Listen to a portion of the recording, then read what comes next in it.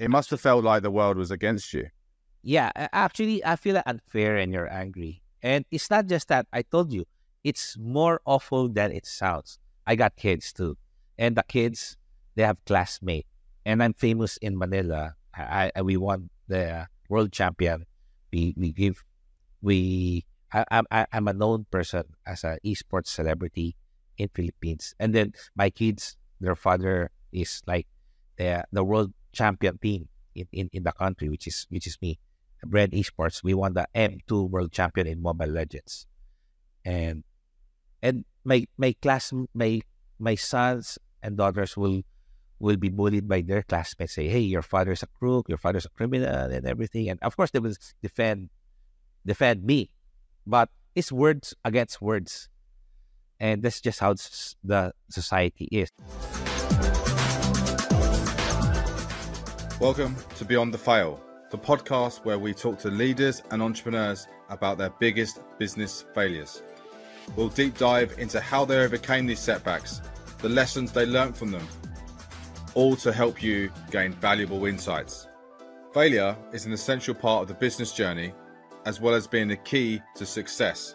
So we're here to show you how to thrive from it. In today's episode, we're diving into the incredible journey of Bernard Chong, a heavyweight in business celebrated as a billion-dollar entrepreneur, esports luminary, and shrewd angel investor. Bernard's story is a saga of success. He catapulted his family's shoe business into a national stardom and founded the championship-winning Bren Esports. What sets him apart is not just his ventures, but also his role as a billion-dollar angel investor backing projects across diverse fields like retail, fashion, food, gaming, and technology. In this conversation, Bernard generously shares the wealth of experience, emphasizing crucial lessons from the early days of his business, including the challenges that his dad's shoe business went through. He also shares how he expanded Tim Hortons into 53 locations and crafting a billion-dollar portfolio with strategic investments. Bernard discusses facing challenges head-on, the art of smart experimentation, and navigating the storm of false accusations around drug smuggling, which, as a CEO of one of his investment businesses, he was pulled into and had to leave his native Philippines for over a year.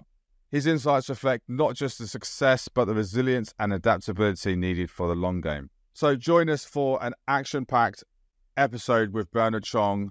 It's a roller coaster, and he shares so much value and so many lessons which have made him a standout figure in the business world. So this is Beyond the Fail with Bernard Chong. Bernard, thanks for joining today and for being on the podcast. So I'm just going to dive kind of straight in because I know we're kind of limited on time. Where did it all start for you in business? Well, it started when I was young. I was raised from a family business, so I see the business practices of having a shoe store, a factory in my house, and to sell it. So I started when I was really young. So what influence did that give you in terms of, being surrounded by business from that early age? I saw the perks. I saw that my father and mother, they can get what they want if they want to eat, if they want to buy something.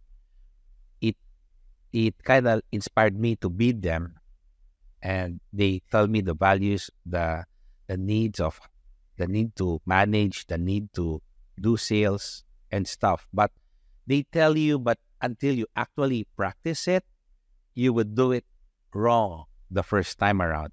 I think it's generally to all people. And also, being a business owner, my father, certain stage, he was successful, and he grew it in a bigger stage now. And because it's his first time too, then the business failed also. And then he learned his lesson. And now we redid it with my brother, and now we're the biggest local shoe brand in Manila. And of course, it's really new to people on certain stages when you're success on a certain standpoint of size, but when you're big size, you have to change how you operate things.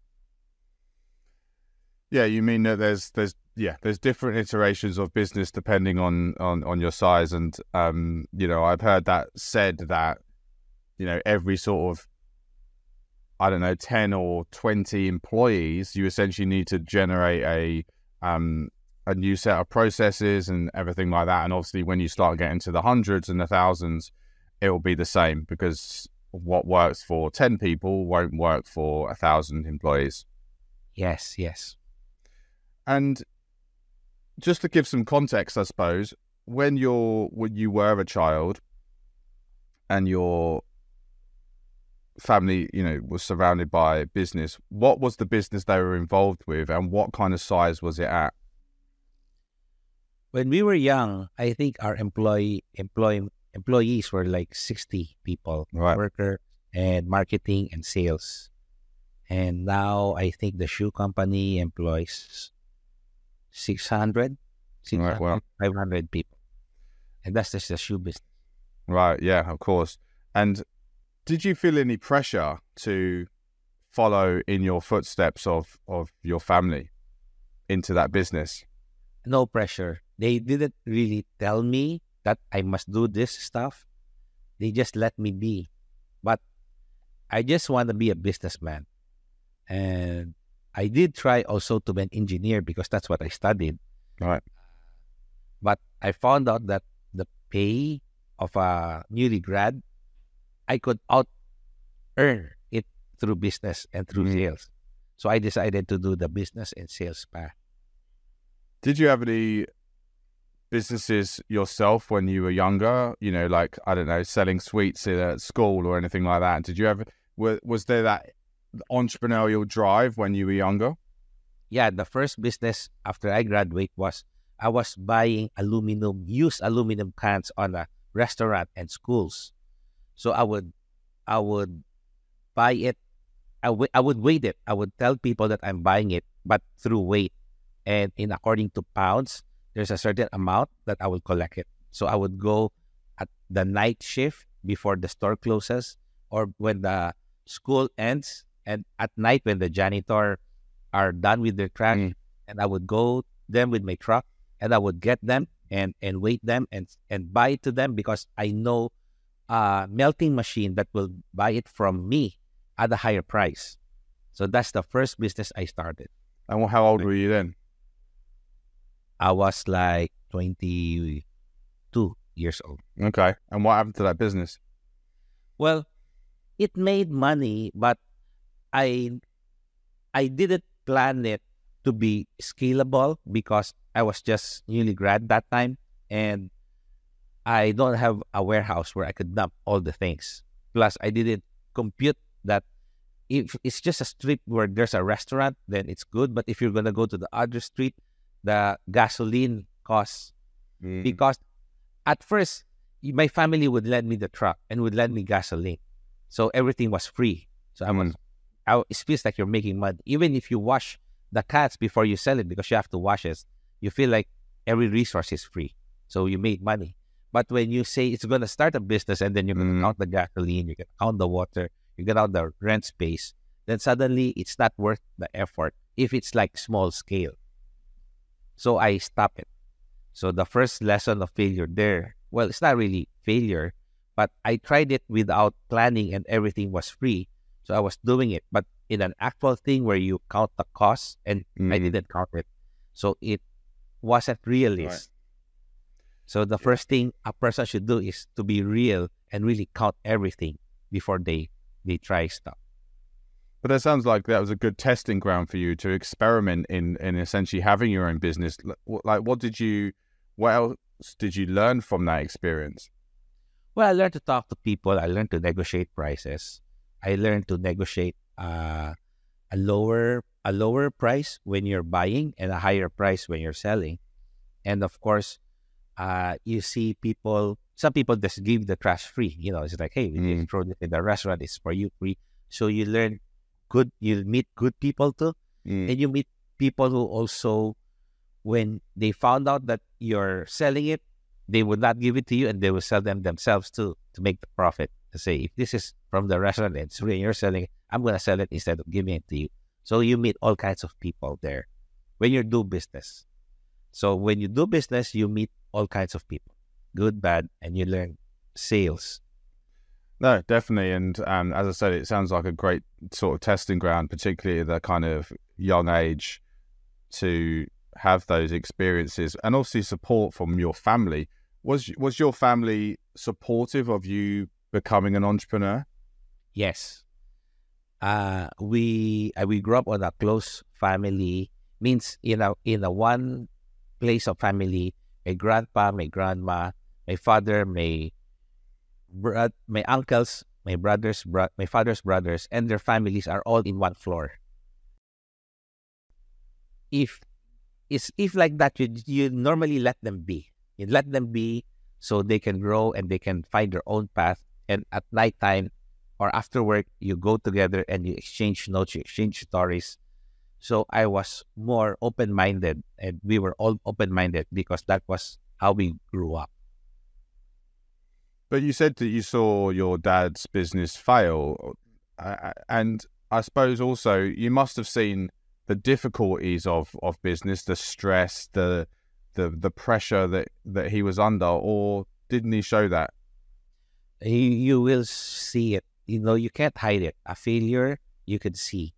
No. So our shoe brand started 1960, 69, like close to 70, and we were making money until 1990s.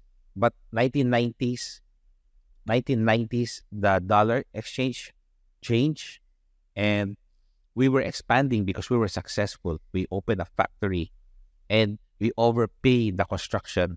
Like it's over strong and superior because we're planning for a successful, even though we're not big yet. Like, for example, we grew to 200 and we're planning to grow to 500, even though we're not 500. Yeah. We planned for a 500 space and structure. So overspending because of success, that leads to failure because of overconfidence and poor planning. So what happened? How did that? What did that kind of story look like in terms of that failure of that business? It was the first time we were going to export shoes in Korea, and we were confident because they would pay first before they make us produce. And when we were producing export quality, we didn't know that the standards were so rigid, and the timing is also rigid. So doing a contract to foreigner first time, and you have no experience, and you're learning it, and you're learning to mass produce the first time. That's like a measure of all red lights, all first time, all new. It's like very clear that you're gonna fail. And from there, our family had a hard time, really, really hard time, almost bankrupt. So I saw firsthand that when you're small and you dream something big and you're not used to it, there's going to be a struggle to be bigger. And if you couldn't push through with it, if you can't figure it out, you will fail. And then you will have to start again and probably redo it like my elder brother did now. And when we do it with all the lessons of my father and the past experiences, we are now really the biggest local shoe brand in Manila. But it got through failure. So what were the lessons that you took from that experience? Well, those times we didn't hire the right people. The same people who managed the small company when it was big, there were their posts, and their style was the same. Their management style was the same. Their timing was the same. But producing 100 pairs of shoes to producing 5,000 pairs of shoes, you should have a different system. So all those cost money, real money, and we learned to put people, the right people, to apply good system, to hire corporate people from foreign factories to teach us how they do it. There are styles, and we didn't know. That's really interesting because I'm actually reading the book Who Not How at the moment, and that's essentially, it says exactly the same thing. I read that book, and now I tell to people also, there's a lot of people who have done it. And if you're doing a certain journey, look for that person and then ask that person to do the journey with you, or ask them, because they're really wanting to share. And the who not how is very important shortcut to things, to how to get things done. And you mentioned that had an impact, that failure had an impact on your family and you nearly went bankrupt. Do you want to say a little bit more about that? I mean, given that you were such a tight-knit family, you know, that must have had challenges and there must have been quite a difficult period. Oh, yes. In real life, there are only two, with money, there are two things that you fight with money: too much money and no money. And on the other side, when it was bankrupt, then it's no money. So you kind of see the pressure. How will you eat first? Will you expand first? Will you pay the debt of factory first? And of course, people have different mindset, because some people will say that you have to pay first. Some people say, no, eat first before pay. And some, at the end of the day, it's the person's a business. Who's the leader? It's his call what to do. If he feels like he can plant the money and grow first and not pay first, it is what it is. And I feel like in the system is in place where whatever happens, there's a system how to fix certain stuff. There's law how to fix debt. There's law how to fix bankruptcy. There is law how to fix on everything. You just have to deal with it and know it. So what decision did I presume your father was in charge then, was he? Yes, my father was in charge. What decision did he make? Of course, to move forward, to continue the brand. So what we did was we find someone who will finance the brand, and we will get royalty of the brand. Wow. For a certain year, we were earning from the royalty only. So you weren't doing the manufacturing? We weren't doing the manufacturing. Did you close that factory then? Yes, forced close. And we were just feeding off royalty until it was a struggle, because from manufacturing and earning a lot of income margin, because it's in your hands now, you just have a certain amount of value per pair. And that's just because they're using your brand. And it took us like 8 years to recoup and to really save and to finish all the studies and everything, because it's in actual life, it's not just recouping the brand money, because you have to feed the family, you have to pay the electricity, you have to pay rent, and then you have to, send people to school, hospital, accidents, you have to take care of it.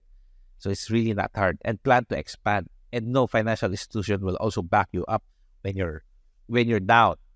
Yep. So it was really a struggle that time. All those hardship prepared us to be strong and wise. How old were you at the time when this happened? This was like during 1990s. So I was like 14, 15 years old. Right.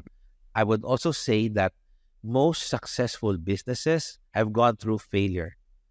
It's really seldom that a business will be a success without going through failure.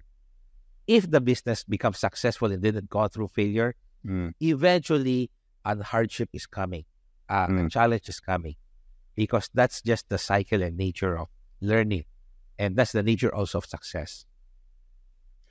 No, absolutely. What you said, you were 14 when it happened. Did you understand the significance of everything that was going on around you? Yes, because you would feel the fight, you will feel that there's no food, you will feel people talking, saying stuff that sometimes you were eating and they say, oh, what you're eating is our money or other people's money. Some people are harsh and stuff. So you kind of like really, even though you can't react, you were young, you don't know if it's true or not or something, but that's not right. That's not supposed to be heard. So you all where like your brain is supposed to open, your senses are supposed to open, and you realize like, oh, this is the real world. This is how it is in real. Sounds a very, kind of harsh environment to be kind of growing up in that time. Yeah. No, from success to bottom, because you know all the pleasantries when you're success. So when you're at the bottom, you know that all these pleasantries are nowhere to be found. So you would know. It's different between if you're not successful and you haven't achieved success, you feel like it's normal. But change of from pleasantries to no pleasantries, you would feel it. And how did your dad and family get through that period? I remember we're having a family meeting and we're also discussing if we're going to continue or not, or we just lay flat and just do certain things. But I had a discussion with my father and he said, all the momentum or all the hardships through the years has been planted already, like the brand. And if you're going to destroy the brand or sell the brand and you're going to make another brand again, it's so hard. So we really decided to continue it, even though it's hard. It's like when he particularly said, if like you lift a table that's heavy and lifting it is easier than dropping it and then lifting it again. I remember the exact words. That's what he said. That's a good analogy. So this experience, obviously at a young age, which is quite a formative age, 14, 15, that didn't put you off going into business? No, because I studied in a Chinese school, Grace Christian High School, where I graduated. And we were all, my classmates were all business people, business families, and I can see them success. So I think I'm blessed also that I'm surrounded with good energy, even though trials are there. I'm surrounded with good people also. And it's not good that they're overly good. It's good in the sense that they're enduring, they're similarly having hard time. They're talking about their own business problems and how they're solving it. I was immersed in those surroundings that people are always problem solving, discussing, open to discussing their own problem and asking. So it imprinted in me too that I would like to solve other people's problem too if I can. I want to be better, and so that if I talk to people and they have problems, I could suggest things how to solve them. I could tell stories that this happened and how to solve them. Is that how you see business? Do you see it as essentially one big process of problem solving? Yes. Actually, business is making value, solving problems. Can be your problem or can be the world's problem or a community problem or a systematic problem, or you're improving something, but it is solving some sort of backwards thing or a problem. And it's so interesting that you had the entrepreneurial family, surrounded by business, and then you went to school and you were surrounded by other businesses and other business families. So it's not really a surprise that you went into business, but there was never any doubts that was what you wanted to do. I know you said you kind of went down the engineering path, but was it always in your mind that you would become a business owner, an entrepreneur? Yes. When I was young, it's really not clear. I tried to be an employee. Like I graduated in electronics communication engineering in De La Salle University, Manila Taft. But again, of course, I was doing sales also, selling our shoe brand to co-workers, co-student, and to their families. So when I found out that newly grad pay of a newly engineer, I can outdo them by selling shoes. I can out. So maybe it's just the universe was perfect for me to go to the path of entrepreneurship. And how was the experience of being an employee? An employee and OJT, it was okay. I do follow. I was employed to Sony Ericsson Philippines. I was installing antennas and cell site, Right. and that's part of the job as an engineer, electronics engineer, and as a new guy, you help in a team. Mm. So it was labored work, and it's okay. It's a specialized thing. But then again, sometimes to all people, the universe has a plan. You have your plan, and the universe has a plan for you. If you're sensitive enough, I think the universe plan is always better than your plan. And what did you think the universe's plan was for you? Well, it was planned for me to be a businessman, to be an angel investor, to help people to learn, and this is what happened in my life. So I think it's still, I'm just attuned and following the plan, the natural flow. I really, sometimes when you're successful, you feel like, all right, you're going to be sturdy and not move, and you're going to maintain everything as is. And then in your life, there would be circumstances that will be unknown to you, blindsided you, and say, this happens, and you don't understand why. But at the end of it, you're in a better place. So the actual experience is like, I was well off in my country. I don't need to go out. I feel like I'm okay there, but it's a third world place, Philippines. But then suddenly I was accused of something where I was, forced not to, I was traveling, and I was forced not to come back because I was wrongfully accused. And that's a perfect thing for the universe. And I overthink myself that time, and I thought, I don't know what to do. I was thinking the right thing to do, but it was new to me, and I was surprised. And this was like 2 years ago, and now it's dismissed, it's cleared. From that experience, nothing bad happened to me, except that I was forced to be not in my comfort zone, be in a first world country, and mingle with people in a first world country, and learn stuff. And now that thing, I think, was a blessing instead of a curse.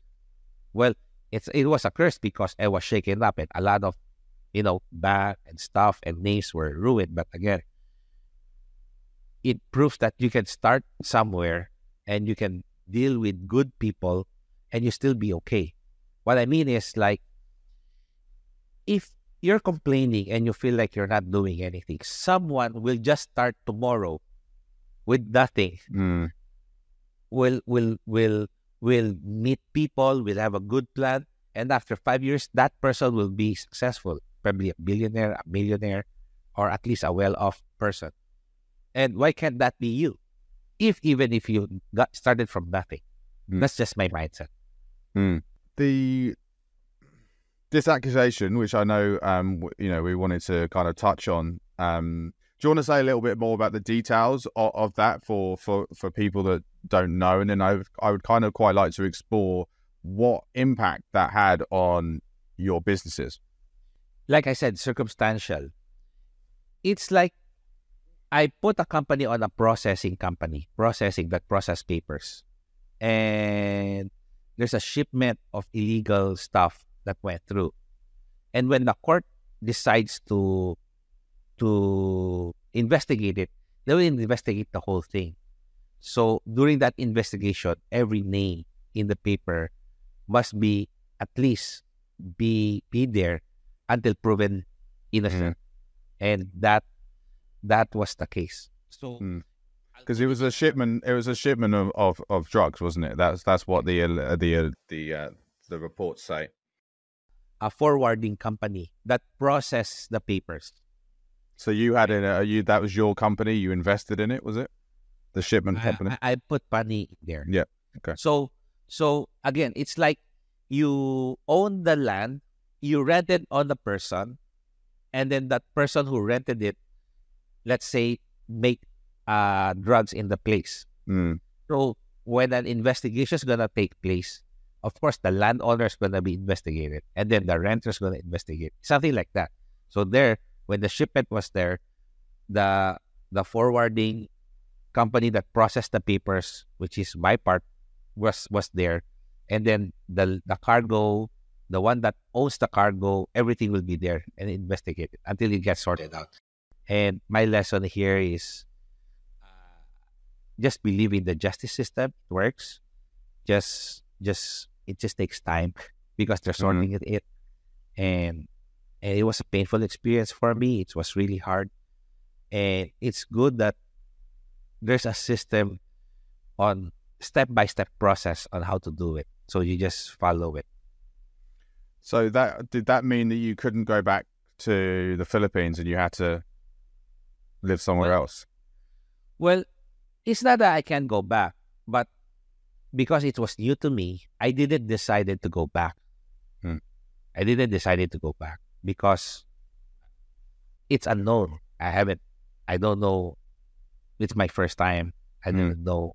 So I was overthinking. And it's good thing that I got counsel who really told me what to do. I didn't change my number back then, and I was accused. I didn't change it, and until now it's the same number that I have. Email I didn't choose. I didn't change any communication because I'm confident that that's also my way of saying, if you're going to investigate me, and here's the number. Here's the number since I was out. This is 20 years ago until now, so you could check everything and see everything, rather than getting rid of that number. So until now, that number is still. And how long did that process go on for, from the accusation to you being acquitted? 2 years. 2 years. 3. Wow. 2 years. There's a system, so they can't clear it out very fast. Normally, clearing something very fast means maybe some magic happens. But with mine, I really made the process. And what was the lowest point in that 3 years? The lowest point is in our system when you have a bad rap in the news. The banking financial institution will cut your banking lines or record, or the bank will kick you off, they close your account, and you cannot blame them. With them, they have so many clients, and they cannot be harboring a bad person, so they'll just cut you off rather than also say, I have a bad rep that they're catering for bad people, So that's hard. Because I really feel like even it's just the news, the system should be guilty before giving them penalties. But sadly, our world system is not like that. Our world system is, if you just have a bad name in the news media, they will really cut you off. And of course, it was hard for me. Good thing I got good friends who helped me. I also remember all those people who helped me, who gave me place to stay, give me food to eat, sometimes they teach me stuff to what to do. It will always be with me. And as I grow, I will always look up to them. I mean, that sounds an incredibly difficult period. You've been accused of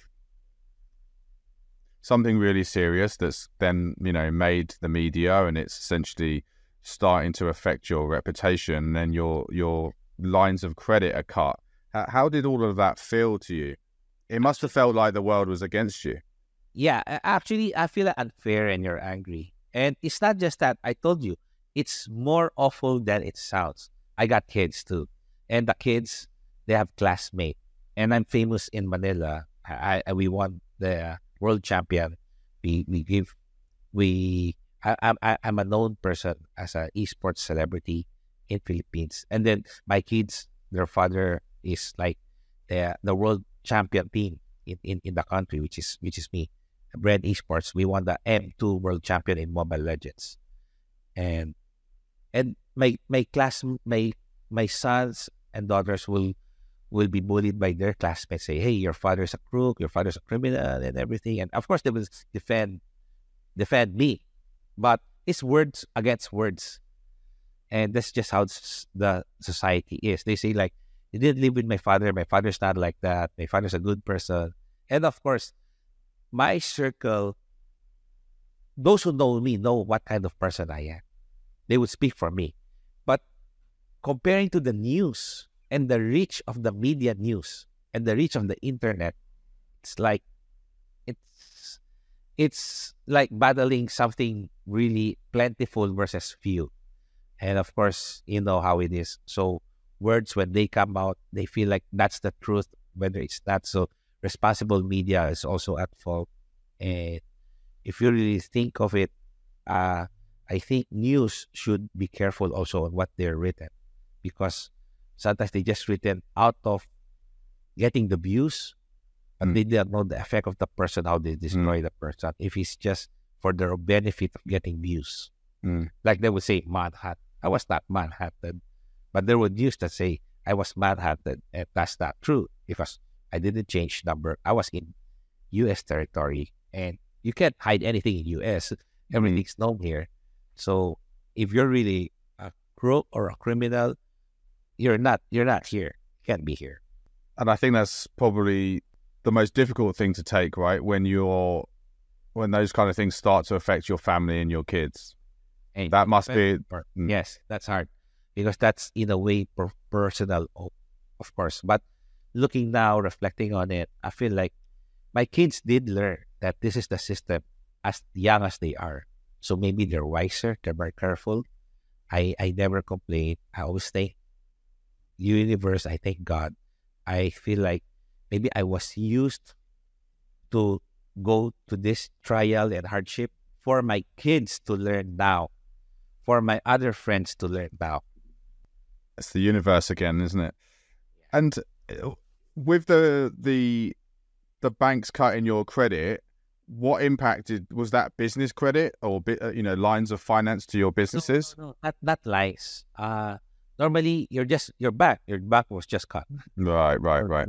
So you have no ways to buy. You have no ways to buy in a financial system, right? Unless somebody will help you. And given what you talked about in terms of the media and sort of the reputational points and the fact that it went on for 3 years, what impact did that have on your businesses? Well, I trusted my businesses to my partners. Of course, some partners, I don't know. Some partners also took advantage of it. Some partners remained loyal, and you will really see the character of the person, because some person will just say, "Oh, let's take your name off, but you're always here. You'll be respected," and they did.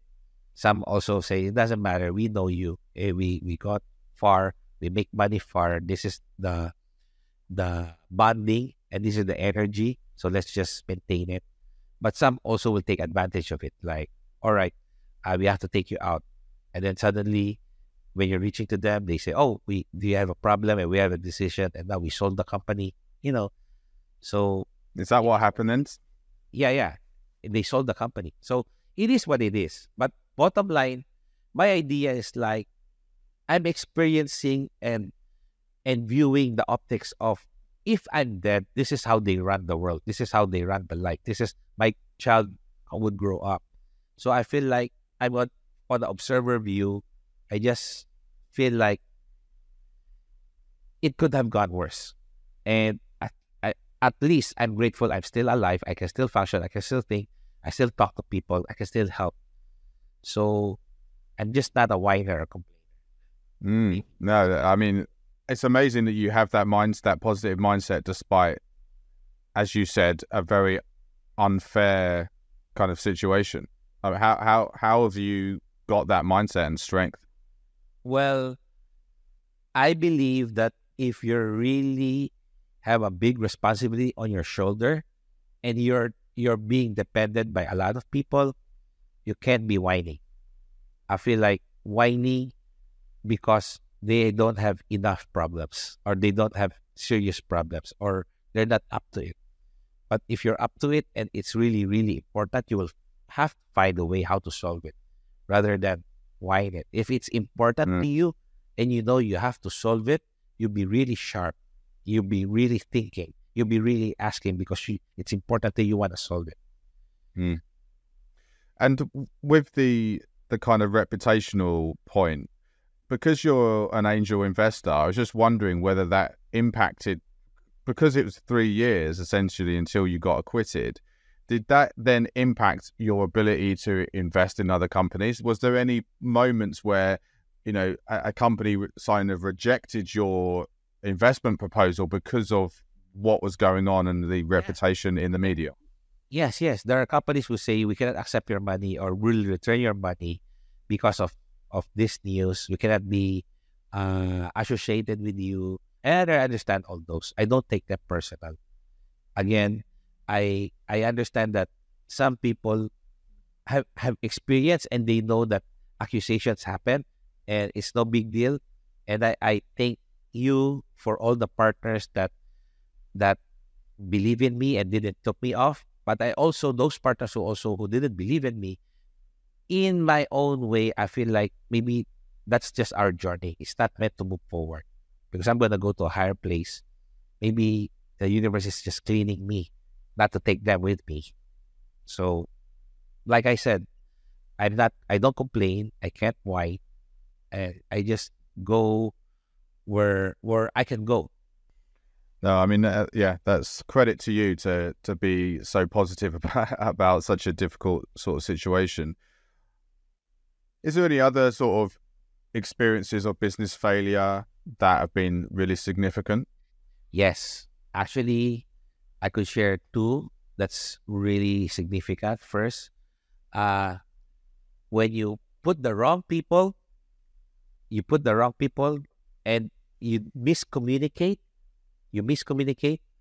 suddenly you will fall off because the agenda is not right. So what you plan, but you didn't communicate properly how to execute the plan, and then you miscommunicate and you trust them. So that's one thing that's going to be sure mark of failure. So make sure you communicate and you see through. And where did you see that? What was the example there? How did that happen to you? So I have a company called Bazinga, and my partner there, we have a goal supposed to be of doing a platform business, and he used the resource on other stuff, and I didn't check.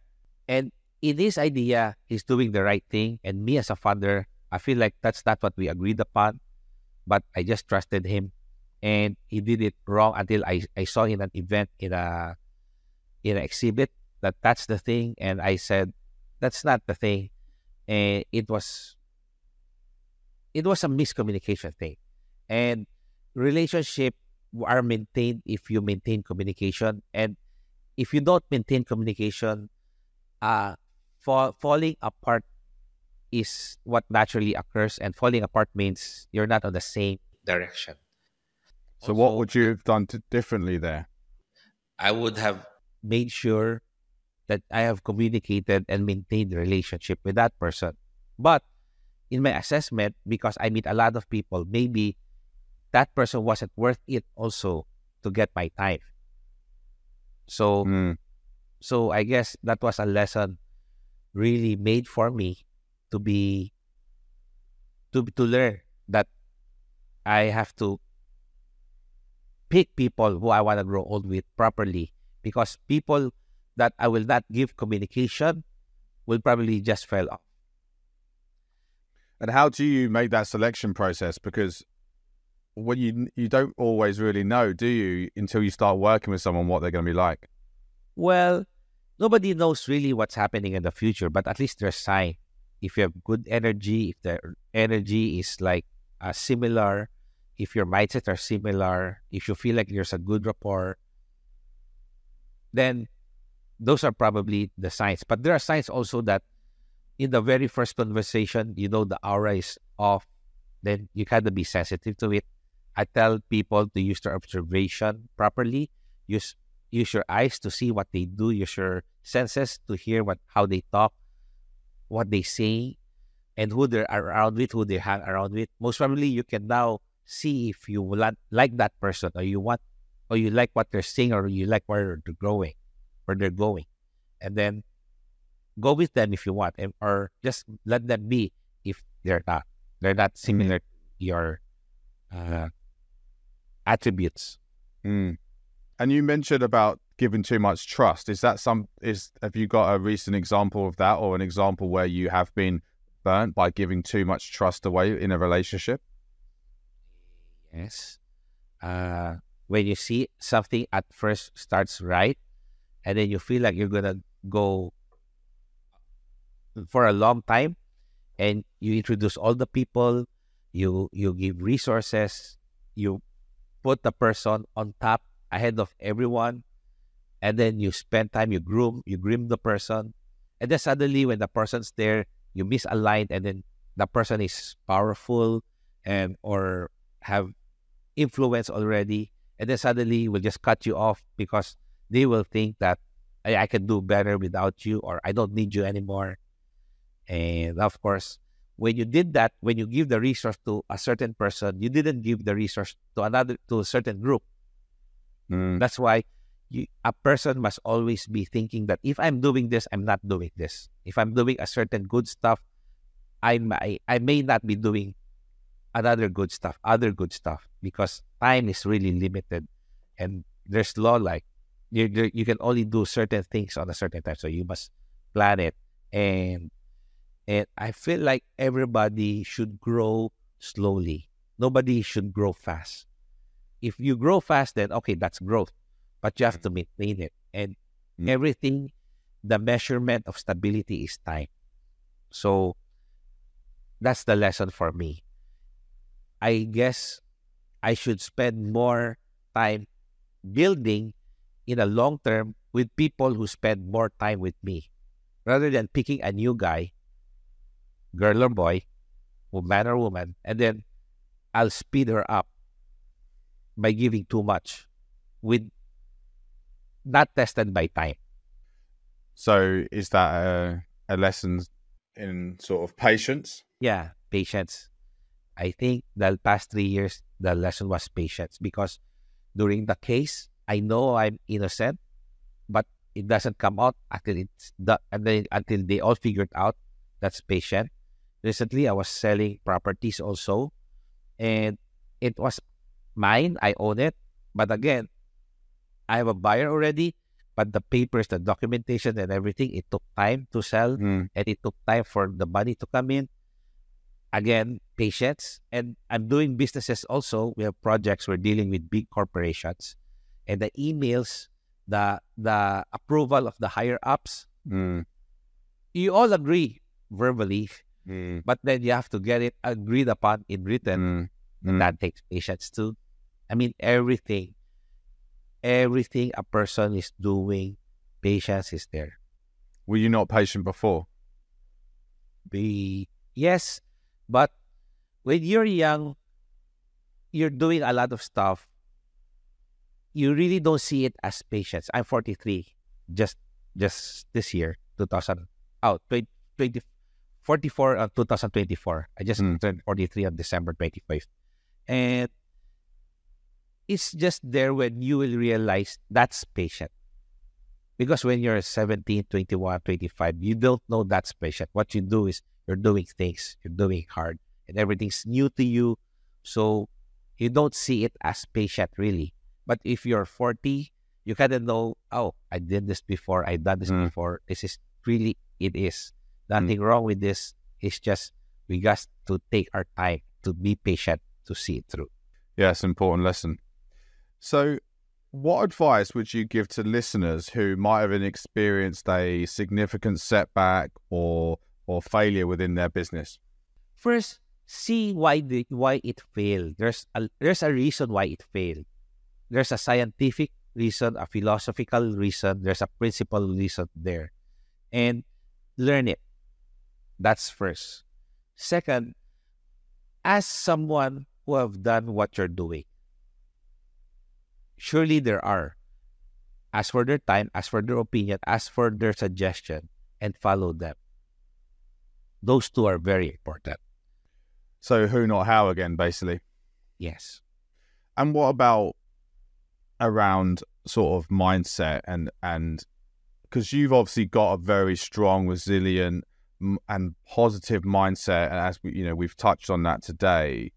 But if someone is probably at the beginning of their journey or not as experienced as you, what advice would you give to be able to get through it mentally? I think universe or your dreams will be tested on how bad you want it. Every person will be tested. Their dreams, what they want, it has to be tested. So you got to have a good attitude. You got to be resilient. You got to be positive. Sometimes it's like a affirmation that you really want it too. Because if there's a setback and you don't want it, then maybe you don't want it. But if there's a setback, there's a wall, and you really want it, and then you go through it, then you know, I must have really wanted it because I've gone through it. And all these things that happen in a person's life are all necessary and good for a good reason. Fantastic. So, final question. If you could go back in time and stop all those failures that we've talked about today, because there's been a few, and the setback and the sort of that big accusation, would you wish that they hadn't happened and you hadn't experienced them at all? Well, I wish I did it, but I know for sure that if it didn't happen, I would not be as wise and as confident today on how I am. So, because you asked that, I have to be truthfully saying my opinion that all the failures, as long as it didn't kill me, I don't mind. I learned from it. I become a better person. I know what to teach to other people by failures, how not to do it. And I feel like I could give more to young people that I will advise on. I would say more. I would say if I did this wrong, then 10 people who I will advise, 10 people might not do the same mistake that I do. That's better. I would rather not change any failure because to me, they help me become wiser. Fantastic. So I've got a quick fire round. So this is short questions and short answers. Failure is necessary. What is your life's mission? To learn and to teach and to help. What's one piece of advice that you would want to give to other people on your deathbed? Enjoy the life experience. What's one habit that keeps you resilient? Attitude. Attitude the answer. If you could be immortal and live forever, would you take it? No.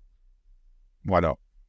I think there's a sweetness on knowing that there's an ending and how you're going to appreciate everything, because at the end, you're going to rest and they will continue. What's one surprising fact that not many people know about you? I'm actually strict rather than they think I don't. I'm not strict. I'm normally think of all things, but they think that I make quick decisions. But I have a process of thinking a lot of things before I make that quick decision. But I make quick decisions. Interesting. That's another podcast episode just talking about that question. And is there someone you could recommend you think I should have on as a guest? Ronald Robbins, actually, from Mineski, is a good candidate. Perfect. Yeah. Okay, I'll look up Ronald. So thank you for that. So where can people find you and connect with you about it? I have a social media account, Facebook, Instagram, and I have a brainseedfoundation.org also. So you can connect through me there. Perfect. I'll put all that in the show notes. So thank you so much for being here and talking about lots of kind of difficult subjects and, you know, giving so much advice to the listeners. So yeah, really appreciate your time. Okay. Thank you. Thank you for listening to Beyond the Fail. Really hope you enjoyed this episode and learned something new. Please do subscribe to the show and leave us a review. It really does help us to grow and to reach more people. Do follow us on social media too. We're at Jeswood on Instagram and at Beyond the Fail on YouTube and also on Linktree. Thanks again and see you soon.